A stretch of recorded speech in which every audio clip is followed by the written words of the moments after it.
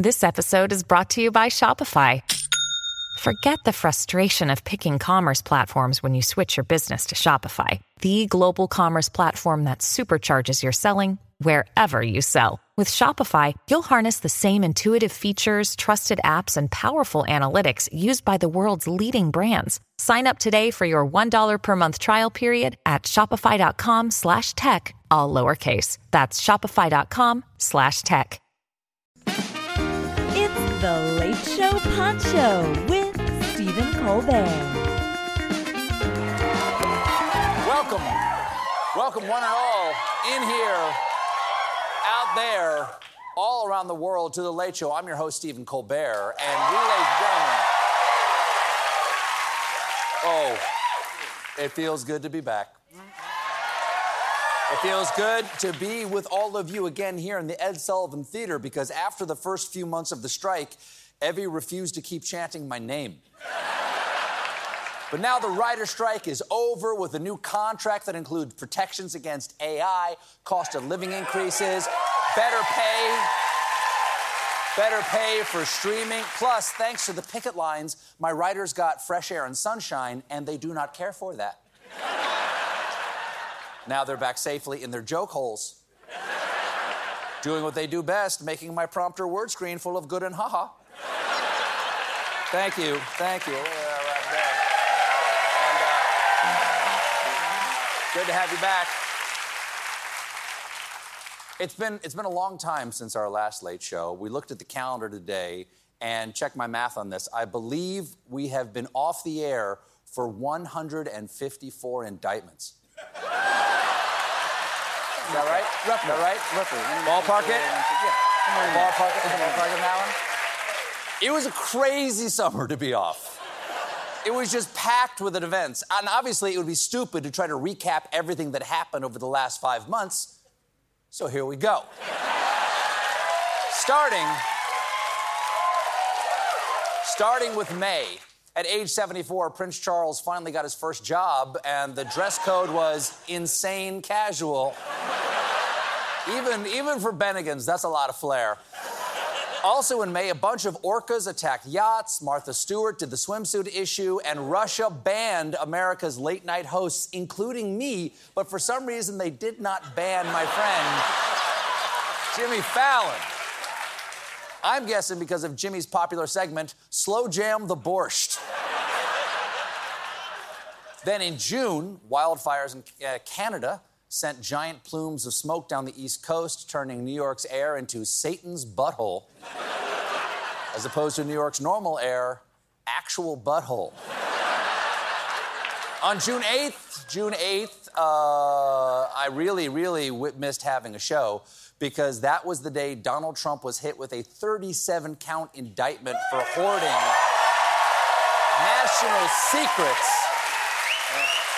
And we saw some unbelievable photos of where he stored them next to a Mar-a-Lago guest toilet. Look at that. He left the launch codes in the splash zone. Can you imagine using that bathroom? We're out of toilet paper! Wait a second, never mind. I'll just make a 2-ply out of Syrian troop movements. Thank you. On June 23rd, there was an attempted coup in Russia by Wagner Group founder and Pope Francis's evil twin, Yevgeny Prigozhin. It briefly looked like the coup might succeed, but in the end, Putin and Prigozhin kissed and blew up. Because just 2 months later, and I'm sure totally unrelated, Prigozhin's plane exploded in midair. Imagine sitting in coach and seeing the guy who tried to overthrow Putin walking down the aisle. I'd be jamming on that flight attendant call button. Excuse me, miss, is the diarrhea plane still available? What? When was that? What month was that? Was that recently, the diarrhea plane? That was... In July, the Earth kept breaking heat records. The actors went on strike, making the picket lines a little hotter. They found cocaine at the White House just in time for a massive blockbuster weekend for Barbie and Oppenheimer. The two movies seem unrelated, but it turns out J. Robert Oppenheimer also had no genitals. long way. It's a long walk from that setup to that payoff, just blown off at the Trinity site. But now it's sad? There was some smaller news. Aliens are real.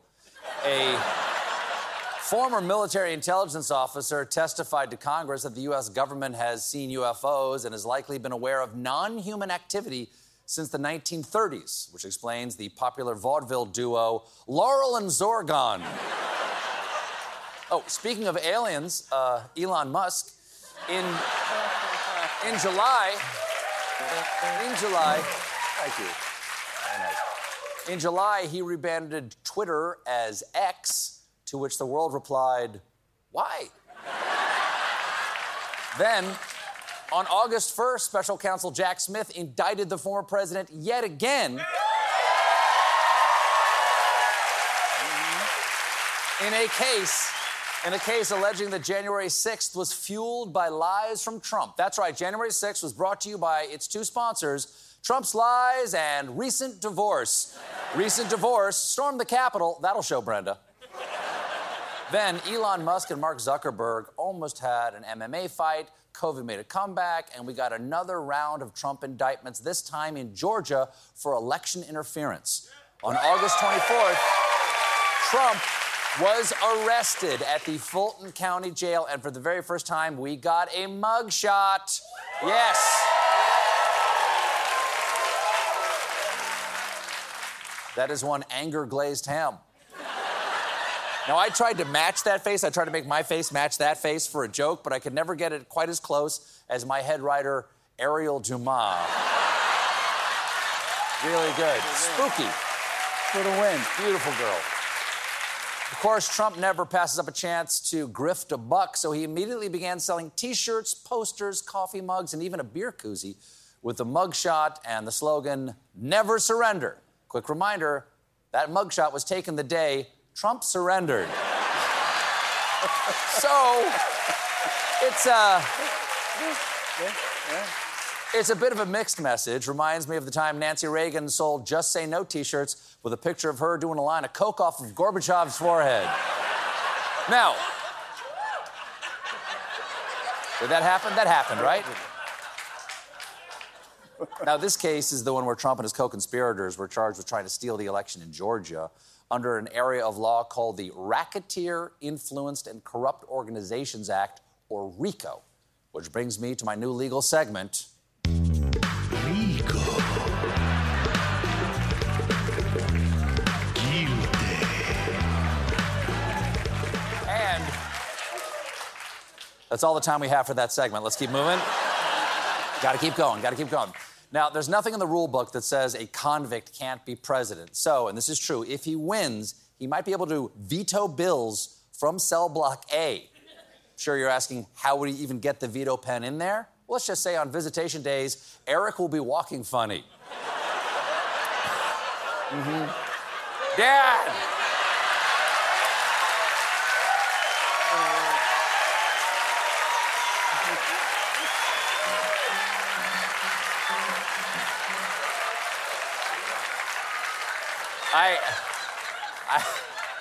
I should have used a ballpoint.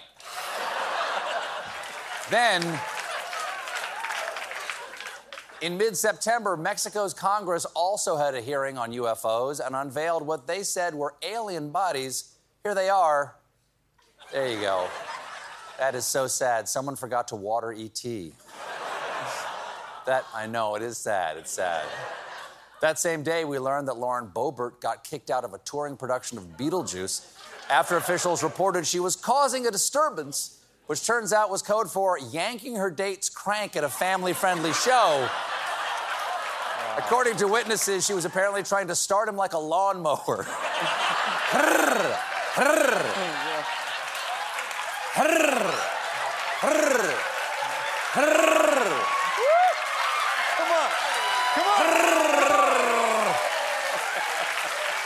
The choke. That was the choke. Pulling the choke out. You gotta get the choke out before you put 1 foot up. Get 1 foot up. Get a handful. Tell the choke out, and then the choke back in, or you'll You don't put the choke back in, you'll flood him.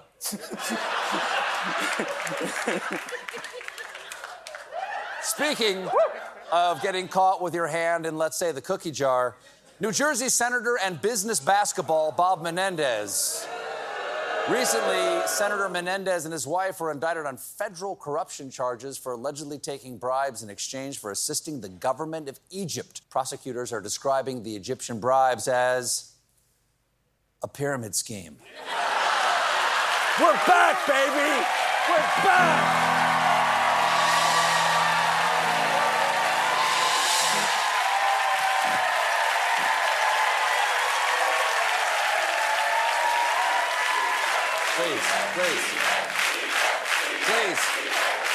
Please. When the FBI raided his house, they found more than $500,000 in cash stuffed into envelopes and hidden in closets, a safe, and even stuffed in the pocket of a jacket they found in his home. That's always a nice feeling when you slip your hand into the pocket of a coat. Yeah. You haven't worn in a while and you find $500,000 in bribes. Ooh, and a Jolly Rancher.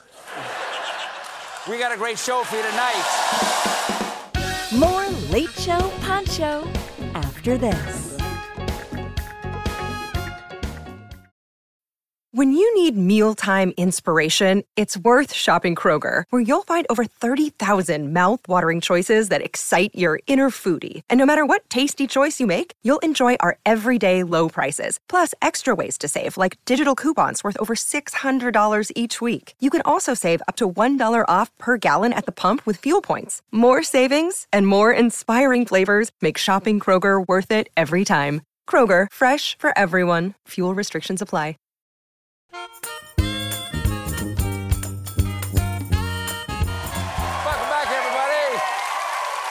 Now, normally, when we're doing the show, in the second act, I'd be sitting over there talking about something, but we've been off for so long that I've got more monologue tonight. I'm back here with another. And the first part of the monologue before the break, we were recapping everything from the past 5 months, and now we've made it up to today. And it was a big day because right here in New York City, a world leader came to town, Taylor Swift, who was at last night's Jets game to watch her new beau, Travis the Football Kelce, superstar tight end for the Red team. I'm big on the Reds this year. I think the Reds are going to do a lot. At the game, Taylor drank some drinks, hung out with Blake Lively, while injured Jets quarterback Aaron Rodgers sat alone in the sadness box. I'm sorry. By the way, that's how it normally looks when you're watching the Jets. This is all great publicity for the NFL. Mere rumors that Tay-Tay might be at last night's game sent ticket prices surging more than 40%. Used to be you couldn't afford to watch Taylor Swift. Now you can't afford to watch Taylor Swift watch something. But, ladies and gentlemen, the Swift lift is not limited to tickets. Her maybe boyfriend's jersey saw a 400% spike in sales, and the brand of denim shorts she wore to last night's game are already sold out online. Everything she touches is instantly revitalized. Taylor, if this relationship doesn't work out, is there any way you can start dating one of our nation's crumbling bridges? Any infrastructure. Of course, it is not an official celebrity romance until they have a couple name, which is why I'm deeming the two of them Trailer Squelcy. Trailer Squelcy. Big Apple also got a visit from Donald Trump today. No, you're happy he was here because he's attending a civil trial that he has already lost. You see, Last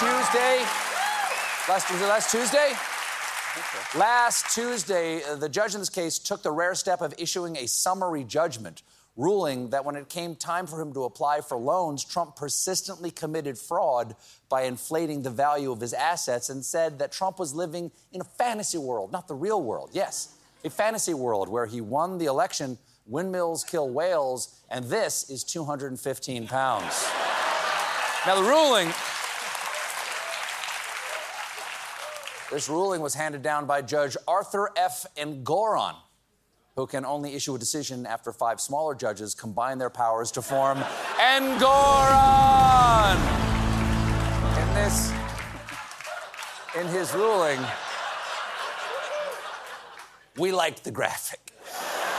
In this ruling, Engoron pointed out that the former president claimed his apartment in Trump Tower was 30,000 square feet rather than about 11,000 square feet, inflating the total square footage by 300%.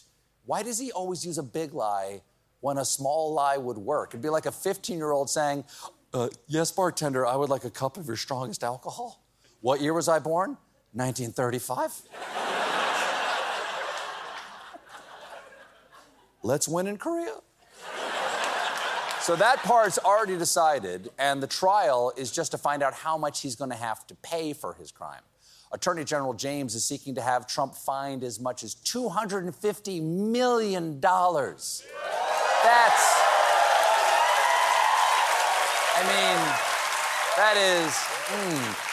That's a lot of money, especially considering that, according to Trump, $250 million could be valued as much as $3 billion. Now, in those brief moments, in those fleeting moments when he's not appearing in court, Trump is out on the campaign trail. On Sunday, he was in Iowa, where he talked about clean energy and batteries powering vehicles and gave us this hypothetical. If I'm sitting down and that boat's going down and I'm on top of a battery and the water starts flooding in, I'm getting concerned. But then I look 10 yards to my left and there's a shark over there.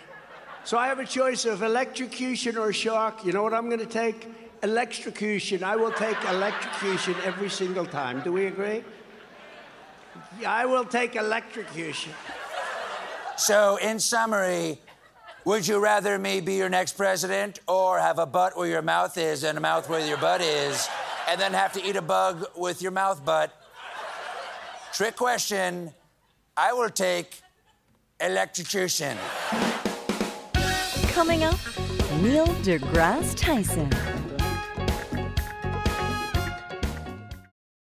At Grand Canyon University, we believe in equal opportunity, and the American dream starts with purpose. Whether your pursuit involves a bachelor's, master's, or doctoral degree, GCU's learning environments are designed for supportive networking and collaboration. With over 330 academic programs, GCU provides a path to help you fulfill your dreams.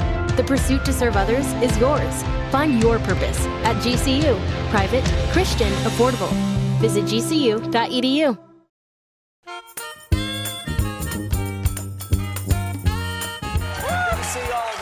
God, so good to see you, man. How did everybody, were you able to make the most of the 5 months out there? Was everybody out there gigging? Oh, yeah, I think so. People were all over the world. I mean, these guys were in Europe. We went to dinner once. That's right. Yeah. That's right. There you go. Yeah. We don't have time for that when we're doing the show. We really don't. Well, it's fantastic. I think I've missed the audience, I've missed the staff, but I've missed the privilege of sharing the stage with you guys every night. That is mutual. I made some friends this summer. I already knew these guys, but I spent some quality time with these guys I like to call Strike Force 5. Yeah, podcast. Wow. I want to thank my buddies Jimmy Fallon, Jimmy Kimmel, John Oliver, and Seth Meyers, who we formed a podcast to help try to pay the staff here. And camaraderie, something approaching entertainment. I won't claim the show was good. It was good. But it was something to listen to while you chopped the potatoes on a Saturday. But I also want to thank Ryan Reynolds for all the money that he gave for his companies. And just an aside, Mike Chaffee, the editor who made our hour-and-a-half rambles into actual shows. Thank you all. Let's do it again someday, but not because we have to. Yeah. Ladies and gentlemen, my guest tonight is America's most beloved astrophysicist and host of Star Talk. Please welcome back to The Late Show, my friend and yours, Neil deGrasse Tyson.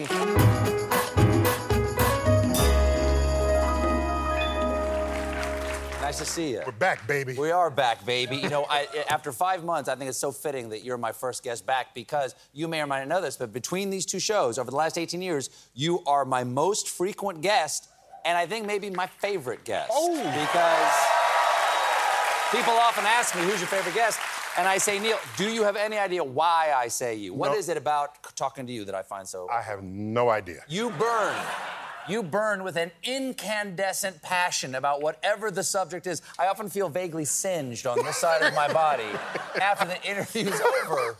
Okay, one of the big issues for the WGA and for the SAG on strike right now is the use of artificial intelligence in our industry. And of course, I've spoken to people recently who said that it's going to change daily life to have artificial intelligence helpers, artificial advisors, help with productivity and that sort of thing.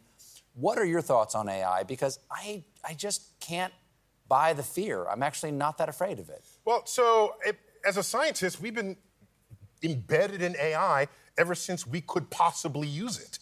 We seek it out. We want it. Because it makes our job easier. How does AI make your job as an astrophysicist? Because I have data that I'm swimming in. I don't have the time or the energy to process it, to interpret it, so you train AI to reduce the data, analyze the data, and find the cool stuff. And I do that while I'm sitting on a couch eating a Twinkie. This is what you want. And plus, AI is all around us. It's, when you talk to Siri on your iPhone, there's not a human being in that exchange. Siri tells you the fastest way to get to grandma's house through the traffic that just swelled up in the last few moments. That's a form of AI. So AI beat us at chess. AI beat us in Jeopardy. Okay? No one freaked out and ran for the hills when that happened. It only made headlines when AI figured out how to write your term paper. Oh, then all the liberal arts folks, they pooped their pants, okay? Because... Wait a second. I'm not going to sit here and let you go after liberal arts folks. Yes, I'm gonna. What? Because, it writes your term paper, and people said, oh my gosh, AI is bad and dangerous, let's ban it. If you knew how embedded modern civilization already is in all variants of AI, you wouldn't possibly say that. So what's the answer? Answer to what question? The question of what are we going to do about the fact that a kid can just go have an AI write the term paper? How are you gonna know whether he learned? I love that. Okay, so maybe education involves an oral exam where you actually know whether someone has learned it. Wow, you ask questions and stuff like that. Yes, then you probe the mind of the human rather than whatever was summoned at the keyboard. That is a deeper form of knowledge and education anyway, and maybe we should have always been doing it, but we haven't. Yes, it's more labor. You probably need more teachers, and you might have to even pay them more.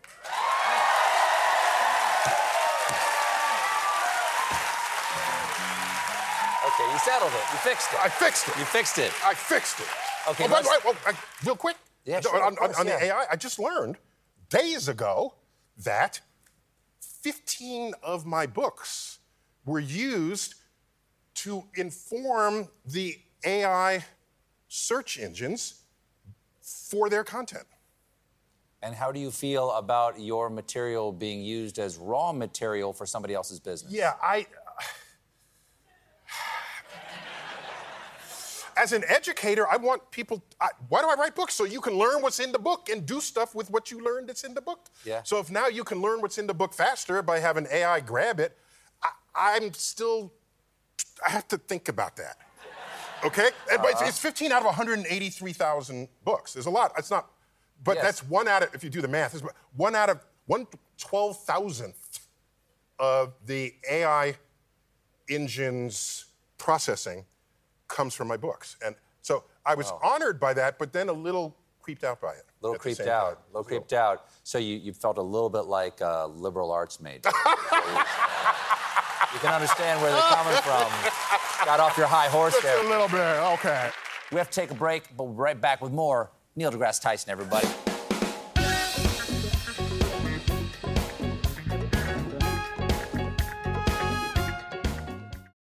I'm Rachel Martin. After hosting Morning Edition for years, I know that the news can wear you down. So we made a new podcast called Wild Card, where a special deck of cards and a whole bunch of fascinating guests help us sort out what makes life meaningful. It's part game show, part existential deep dive, and it is seriously fun. Join me on Wild Card, wherever you get your podcasts, only from NPR.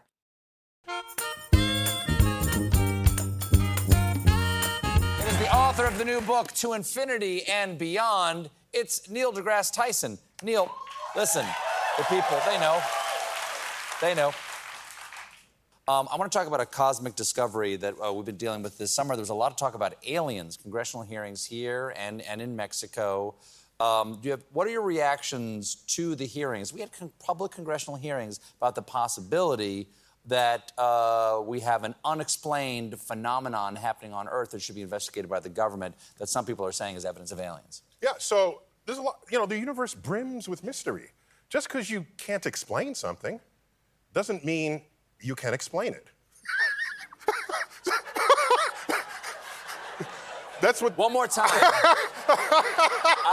I'm not an astrophysicist, so you might need to say that sentence again, exactly as you just said it. If you see... Don't you dare rewrite it, something Mr. AI. in the sky that you cannot explain... Yeah? And you call it a UFO or the rebranded government version, UAP, unidentified aerial phenomena, who are they fooling? They're talking about UFOs. Right. I also am not thrilled that they're using a P there because it's UAP, unexplained aerial phenomenon. You don't like words the P's got a, yeah. Okay, so UAPs, I see, because you say P, but it's pronounced with an F sound. So there's a cognitive dissonance. Yeah. You'll catch up with us liberal arts majors eventually. Got it.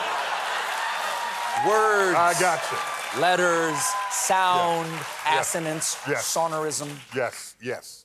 So, where was I? Getting schooled by a liberal arts major is what you were?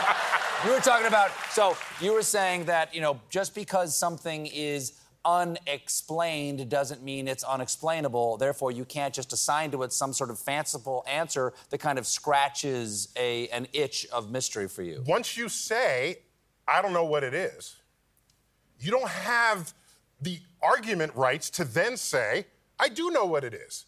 It's visiting aliens from outer space. You just said, I don't know what I'm looking at. I can't explain it. It's doing things I don't understand. That's really the end of your sentence. And so at that point, you say, let's investigate it further. Sure. Okay? Yeah. I don't mind investigating it further. Go right ahead. There you I go. care about... And they did, and here we are. Oh, I love this. I love these. There were two of them. There's two of them? There was two of them. Sure, you always need a spare. Yeah. In case the dog gets to the first one. And apparently one of them had eggs inside and stuff. What? Yeah, so I love, they're like 3 feet tall. They're like this big. Sure. This is in Mexico. And so what's interesting to me as a scientist is you have someone coming forth with aliens, mummified aliens. I'm saying that's better than what happened in our Congress where the guy has aliens in a locked box. Okay? But he can't tell you where they are or who has them. So that's not useful to scientists, okay? If you have a discovery, you want to share it. When we went to the moon and we brought back moon rocks, we shared that with the world. That's what science is. It's not what one person says about what they did in their lab. It's what other people say after they double check you. And so, okay. They roll out the aliens. They roll out the aliens. They say, that's a start. Now, never mind. How is that a start? Because they're not left in the locked box, okay? Oh, I see. So, I'm just saying. Magic. No, how did you get it? Here's what's interesting, okay? Yeah. These are very humanoid. Yeah. Most life on Earth, with whom we have DNA in common, does not look humanoid. We have DNA in common with a banana, with oak trees, with worms, with lobsters. For an alien from another planet to be this humanoid, like what? It's got a head. Hold on, I don't know which way your camera is. There it is. Okay, so it's got a head, shoulders, arms, legs, hips, ears, nose, eyes, mouth, legs, feet, fingers. That's humanoid. Okay, fine, but you're really going to get a humanoid thing from another planet with another origin story than what we have here on Earth? That's odd. If you want to make it humanoid, put it back. Okay, if you want to make it humanoid, do you realize there is no bone under your nose? So all mummified humans, you see the cavity into your skull. This alien has a nose. Yeah, because it's an alien nose, and maybe they have a bone, Neil. Okay, that's science. Okay, so what you do now is you give it to the labs and let other people investigate it. That's a start. I love it. Well, let's talk about love me some aliens. Don't get me wrong. I would love it to be true. But what excites me, and I see how you feel about it, is that there is some data out there. Our military has said that these UAP, these aerial phenomenon that they can't explain. UAPs. What? Sure, whatever. Sure.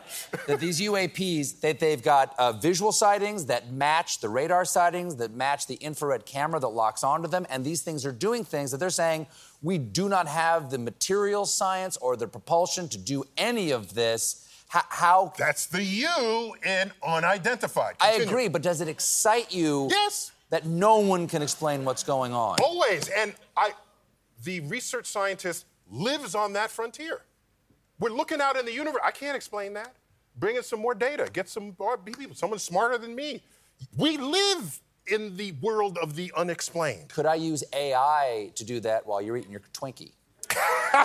You could possibly. What you do is get AI to collate all of these observations and look for repeat patterns to see if there's something, if there's an actual atmospheric phenomenon, if there's some form of the image, some display of the lights that it could try to make sense out of. Yeah, go right ahead. Okay, I want to talk about the NASA's OSIRIS-REx spacecraft that delivered back to Earth just recently our first asteroid samples. How long ago did this mission go up? Do you know? 7 years ago. And how long did it take the sample? 7 years. What?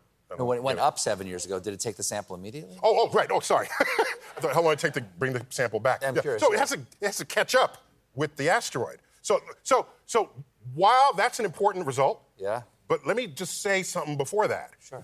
OSIRIS-REx is a space probe launched from Earth, a moving platform, to intercept an asteroid called Bennu, a moving target. It reaches the target, does a touch and go, grabbing matter, putting it into a capsule, returning that to Earth, deploying the capsule on the rotating Earth such that it lands in a Utah desert of our choosing while the spaceship goes on to another asteroid. Wow. Yet, there are people who walk among us saying, I don't trust science. What did scientists know? How did scientists... And I'm thinking, do you know what we do? Do you have any idea what science is? Okay. Sorry. Now this sample. Sorry. Now this sample, what happens to this sample? I didn't mean to lose a gasket there, I'm sorry. Please, this is the place to do it. That sample that comes back, does it get sterilized or anything? Because it could have the Andromeda strain on it. Yeah, that was a story to remember, the Andromeda strain. Exactly. Yeah, so it was a bug that came from space and killed everybody. So, do you want to be worried about this? Yes, so NASA has an entire branch of itself called the Department of Planetary Protection. And it sterilizes spaceships that we send forward so that if you're looking for life, it doesn't accidentally discover the rhinovirus because someone sneezed on it before it went. So you don't declare life that isn't really there, that you brought there, okay? And it is protocol for when samples come back from space.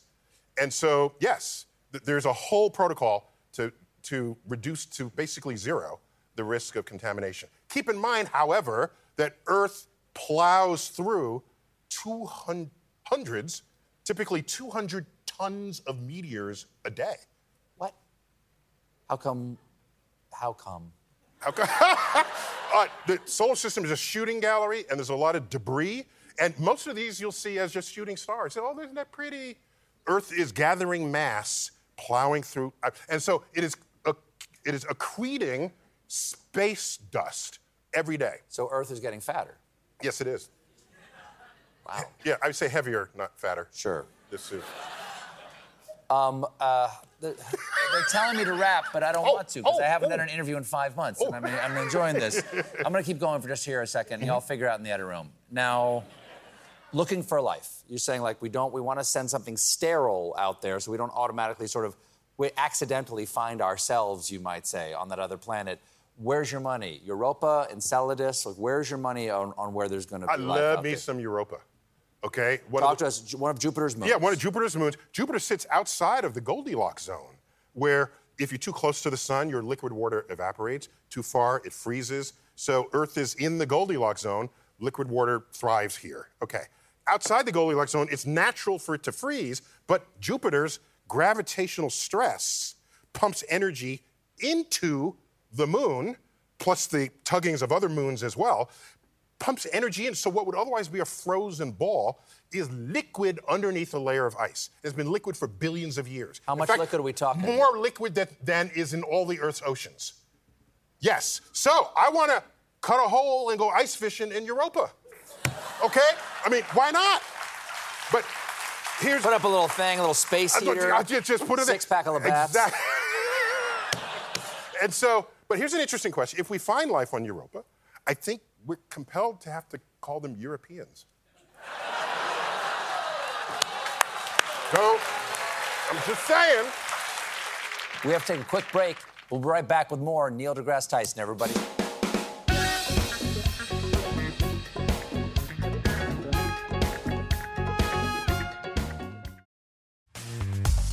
Enjoying this episode of The Late Show Pod Show? Then head to cohost.app/Late Show or visit the link in the description to fill out our quick 2-minute survey, all about getting to know you.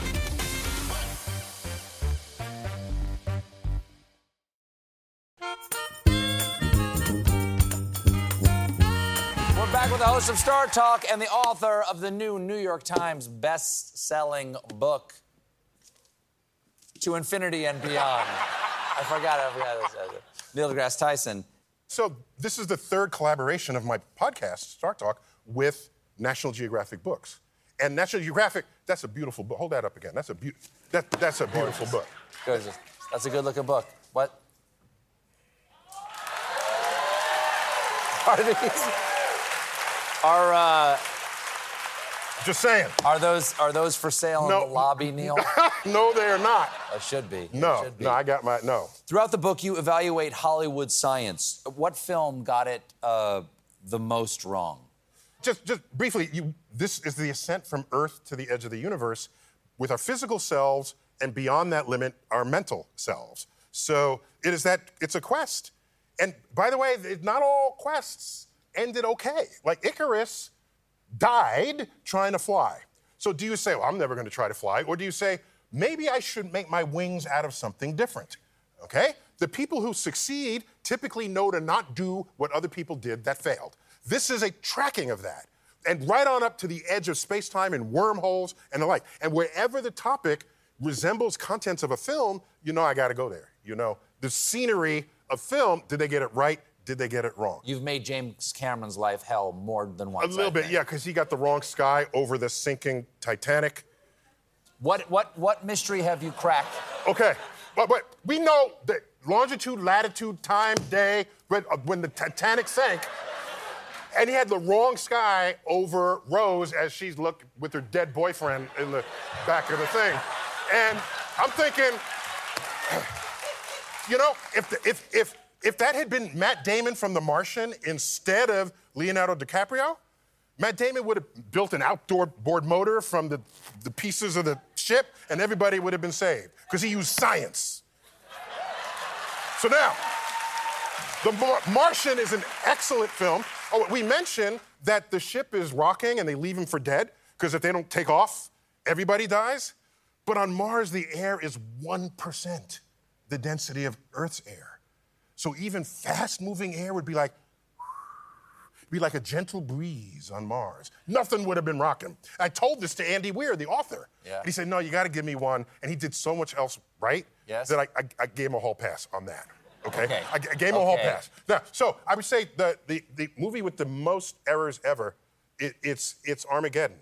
It violates more laws of physics per minute than any other movie ever, until a year ago over COVID, I saw Moonfall.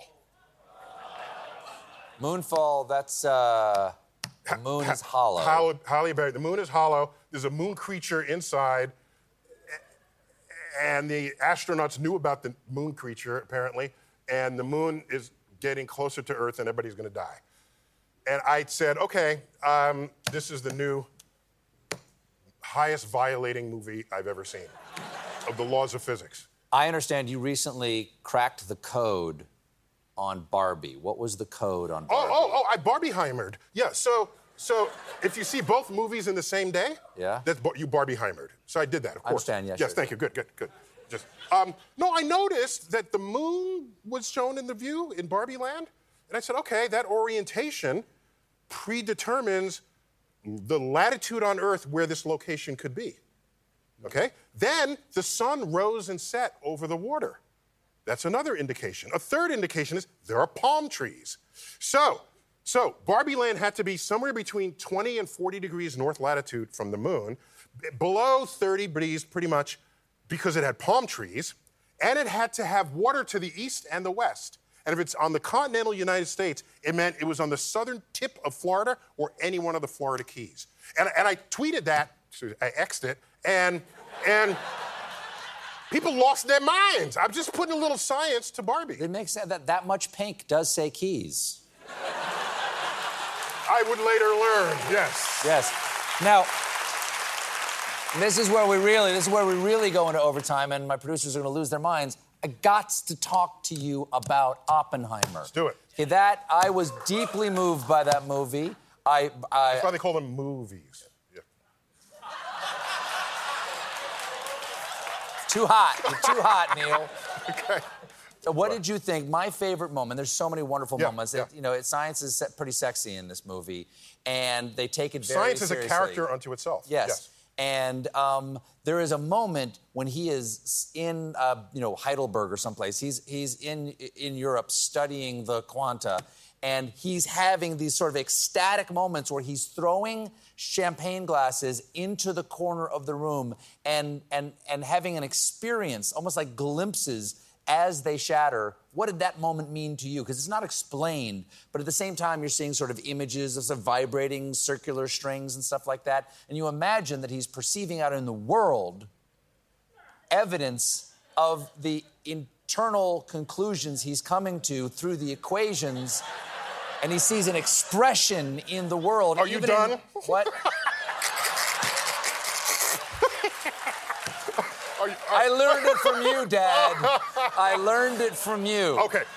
You know what I mean? Like that. What does that ecstatic moment mean to you? The movie is rich in historical anecdote and detail. And every anecdote I know about that period, about Oppenheimer, about the war, about the bomb, about its power, all of that was captured in that film. And he did it smoothly, without having to take an off-ramp just to do something that's scientifically correct. There's even a scene where there's a party, a physics party, and there's somebody playing the bongos. It doesn't zoom in and look at him, but you know, if you're in the know, Richard Feynman, one of the great physicists of the 20th century, played the bongos, so that was Feynman, okay? Yeah. They didn't say that. Yeah. But actually, in the later credits, they credit someone named Feynman, but the word Feynman doesn't come out of anybody's mouth. That's the level of detail in this film. I think at the Trinity explosion, that was him too. He's got his bongos at the Trinity. No, he does. Wait. He's holding up his bongos. Okay, no. You know who Feynman was at the Trinity explosion? The guy in the car who they're saying, do you need this stuff to slather on your face? He says, no, I'm protected by the windshield. This is in one of Feynman's books, because he knew that pure glass is an excellent absorber of ultraviolet radiation. And he knew this. But then they threw in, okay, the windshield protects you from the UV. What protects you from the windshield? that was good. But that was also Feynman. Wow. That was something pulled from Feynman's record. And it doesn't identify him as Feynman. This is beautiful. Now, what's his face throwing champagne glass? I have no idea what he was doing. I thought my boy had lost it. It could have been some anecdote I didn't know. I'll explain it to you later. We'll get AI to figure it out. Yeah. To Infinity and Beyond, a journey to cosmic discovery is available now. The man is Neil deGrasse Tyson, everybody.